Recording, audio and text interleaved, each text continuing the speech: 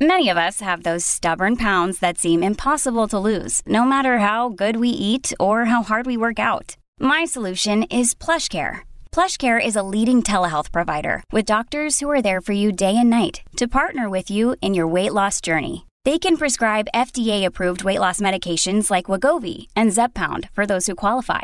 Plus, they accept most insurance plans. To get started, visit plushcare.com/weightloss. That's plushcare.com/weightloss. Welcome back to the Toolkit Depot studio. If you want to have your say on anything we talk about on the show today, you can on the Temper at Bedshed text line. That is 0487 736 736. Or you can give us a call on the open line on 13 12 55. Last Wednesday night, the West Australian Football Commission brought in its 9 waffle clubs as well as West Coast and Fremantle, and cast a rather alarming picture of the state of WA football and the direction it's heading in, probably more to the point than where it is at the moment.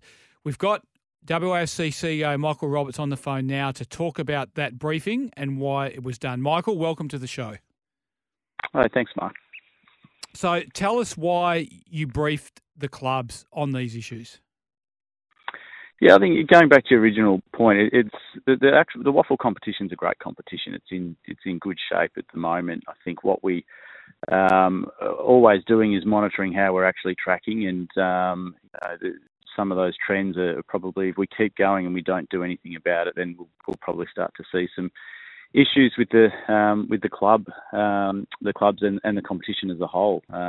We focus on the relevance of the competition, so who's actually coming, what age group we've got, are we bringing new fans in, the financial viability of the competition as a whole and our clubs, and then also the competitiveness and how even it is and what measures we've got in place. So we basically brought all the clubs together to say this is where we're heading. If we keep going the way we're going, without making any changes, we're probably not going to be around for another 130 years like the rich history that we currently have. And so it really was that point to say, let's all work together. Let's get some agreed strategies around how we're going to, set the future so that we are around for another 130 years. It is a little bit alarming, though, isn't it? Now, there's a number of facets you put to them, and there's sustainability, there's competitiveness, and there's also probably fairness of the competition in the way it's set up. But the fact that 4 clubs lost money last year, the fact that a number of clubs have lost money every year for the last 10 years, and some of those losses last year were significant losses, that means that I guess there is a need for change in the short term and not just the medium and the long term. Yeah, look, clubs have, like any business, you have ebbs and flows, and some of those clubs had losses for particular reasons, like East Fremantle with their move from one venue to another. And look, some of the clubs are actually have done enough in the past to be able to wear these. So while they're, to put a stat up and say that half the clubs are losing money, it is a fact, and everyone's got reasons. But I think what we were doing is saying that, how do we actually start to look at measures, look at some commercial opportunities, and potentially we've got 9 clubs all doing the same thing. There's got to be some sort of business continuity that we can look at that's going to be more efficient for all the clubs as well. So it's just one of those aspects to say, here's some statistics. They do paint a picture. There's obviously some reasons for them, but let's use that to see how we can actually improve. And I think the most positive thing about all of the workings that we've been doing and talk about strategy is that all of the clubs have said, we do need to do something and we want to buy into this. So that's the most pleasing thing, and I think that's where we're going to get the greatest wins if we do it as a collective rather than individuals. So how did the clubs respond to the briefing, Michael? Look, while it was a sort of call together and a line in the sand moment, we talk about this all the time. We talk about these matters, and I think that's probably another reason why we've done this now, is to say we do talk about this a lot. From a commission point of view, every board meeting, every meeting we go to with clubs, every weekend, we're constantly getting the discussion around the fairness, evenness of the competition, the relevance of the competition. And as you know, we brought in, we had seen declining numbers in attendance, so we invested into a marketing campaign, Waffle Win-Win, which we'd never done before, just to try and promote the competition and show what we all know, or the people close to the WAFL know, that it's a great competition. The standard's extremely high. It's a great experience for families to come down and have a kick on the oval during the breaks and listen to the coaches, and it really is that community feel with a great standard of football. So bringing in the campaign was something that we did to address and try a new thing that we hadn't done before. But things like this aren't going to work in isolation. We actually need to change other aspects of the game to make sure that people are going to keep coming back. What are you seeing in terms of early feedback from that marketing competition? Are you seeing positives, or are we seeing not much of an effect? No, look, we saw some really great numbers early on. We've got a couple of clubs who have seen their average attendances double, and also their gate takings double. So, that's really pleasing. It's an ongoing. It's a long game. It isn't a short game. We're always going to get some sugar hits because it was something new and reminding people about WAFL. Unfortunately, the one thing we can't change or impact is the weather, and we've had a couple of pretty poor weekends. Like WA Day weekends, usually our biggest for the year, and to have lightning and all sorts of things there was pretty disappointing. But this is a long game, and a lot of people are talking about it. A lot of people are saying that it's really good to see WAFL being promoted. So I think at the end of the year we'll be able to assess this. We're hopeful. We're pretty sure that we'll be trending upwards, and it's one measure that we'll start hopefully a few things of changes into the future. What other levers can you pull to, let's say, competition evenness for starters? It's always struck me as strange that Claremont gets what it gets with the proximity to the private schools, which is a big advantage.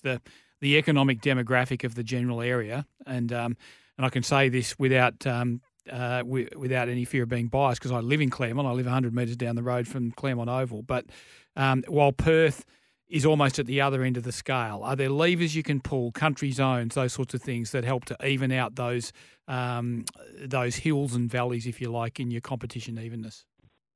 Yeah, and that's probably the number one thing that we get when we go out to the clubs and listen to the fans as well. But the metro zones are set up, and we sort of tinker with those every few years.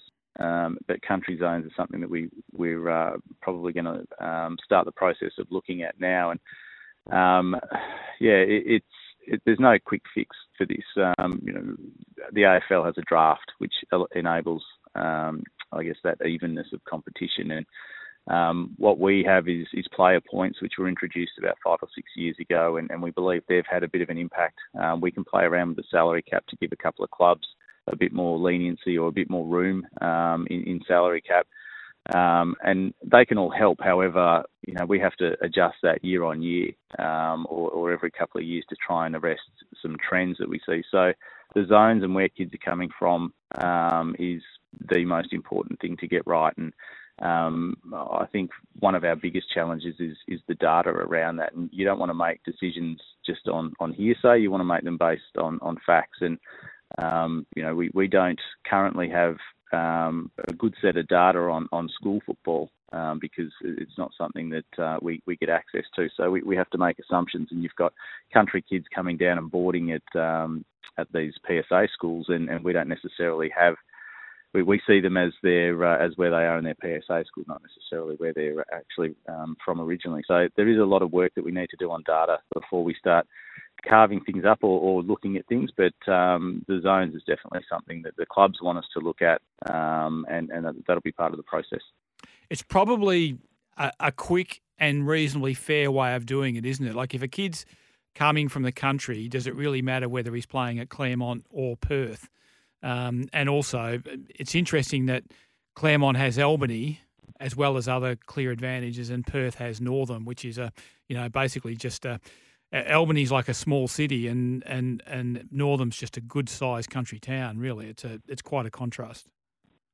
Yeah, it is, and we don't want to take away from the work that some of these WAFL clubs do in their zones. It's excellent, and you go out to the zones and the players out there, the families, they're full of praise on the pathway, and I think that's the that's also one of our most important things, is that from a Football Commission point of view, we want every kid, regardless of whether you're in the metropolitan area, regional area, or even remote, to have an opportunity to develop your football. So we need to make sure that our waffle clubs have the resources and have the ability to develop and find a pathway, or develop a clear pathway through to waffle. And if there isn't one, or they're not able to do it, then the Football Commission's doing that. So zones are really important for many aspects, not just waffle, but for football in WA. East Perth, is there a chance that we would see them shift to the northeastern corridor out to somewhere like Whiteman Park, try and replicate the move that West Perth has done so successfully to Joondalup?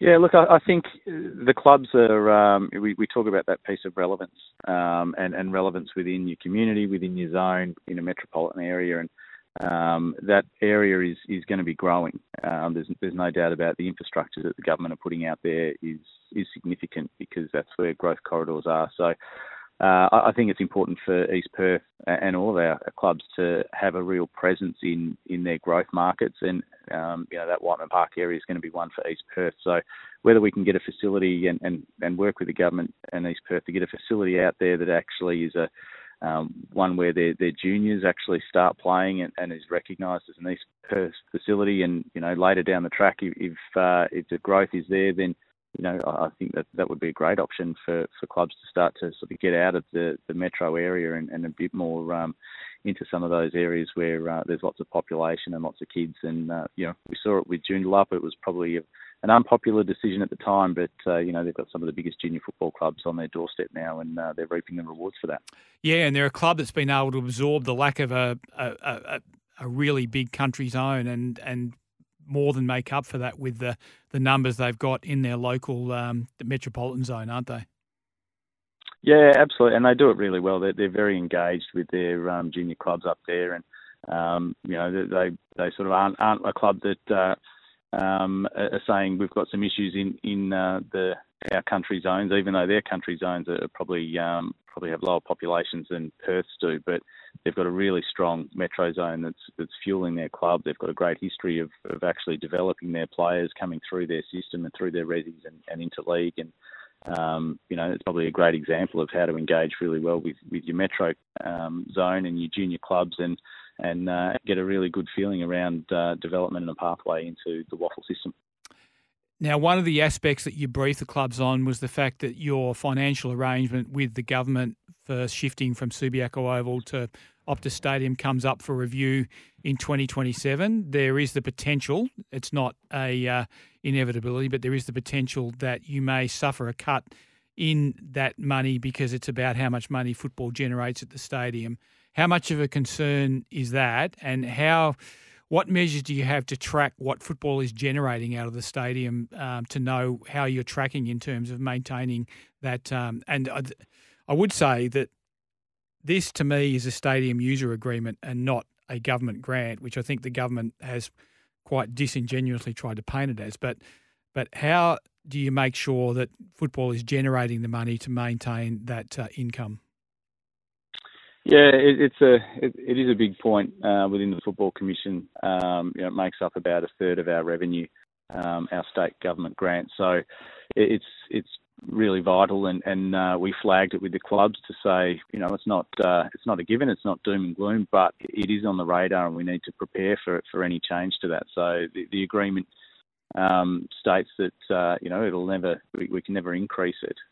It may be diminished if there's a formula there that shows that football isn't generating the sorts of money that is needed to cover that arrangement at Optus Stadium. So we need West Coast and Freo flying. We need good crowds there.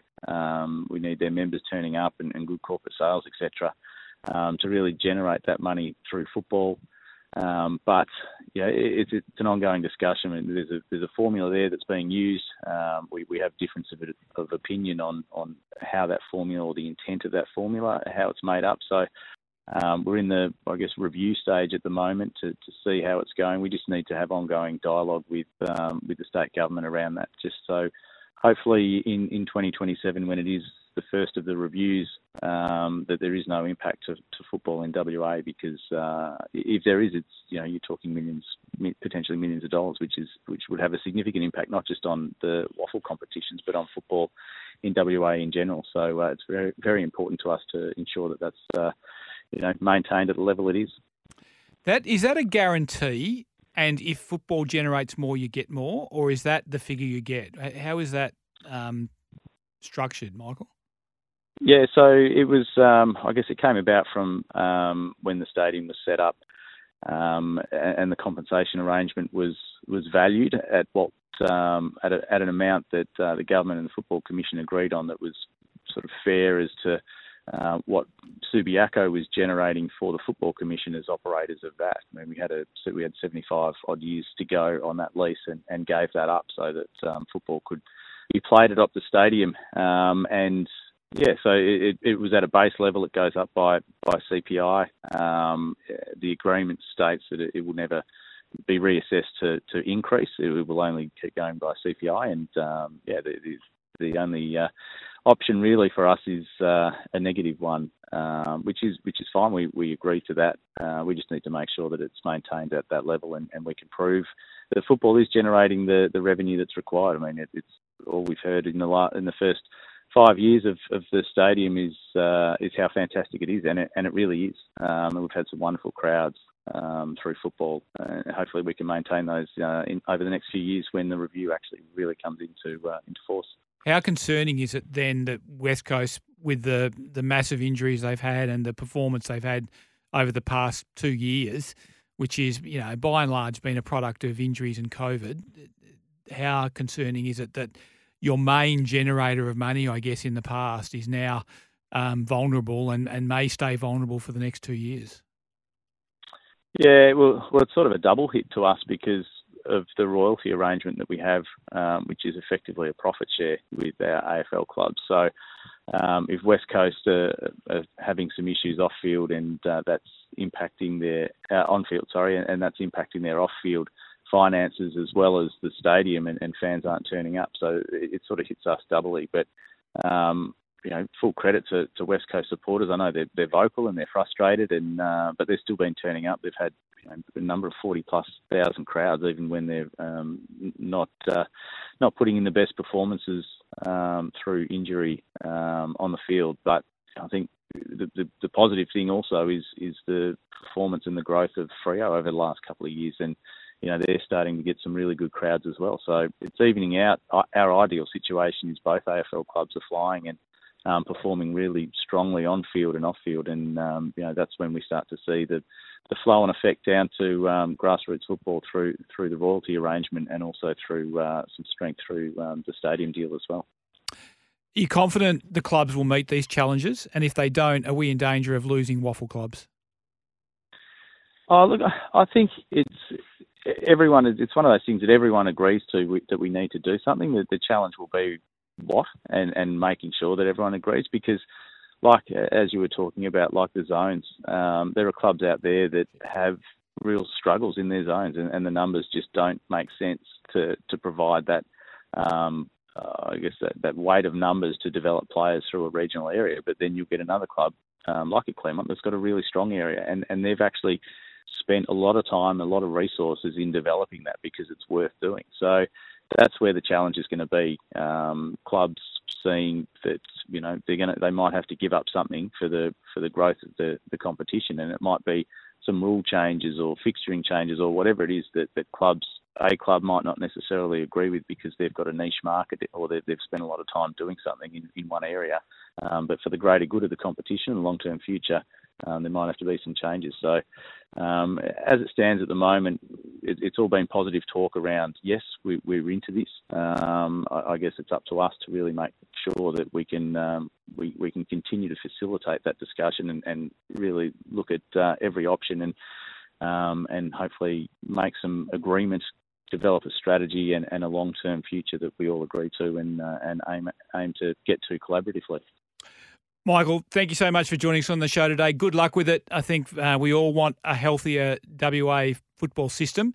and a healthy financial ecosystem supporting that. So hopefully there's some productive discussions and some real progress made on this in the near future. Great. Thanks a lot, Mark. Michael Roberts, he is the CEO of the West Australian Football Commission. Big challenges ahead of them and the WA football system in the next few years. What do you think? You can have your say on the Temper at Bedshed text line 0487 736 736, or you can call us on the open line 13 12 55.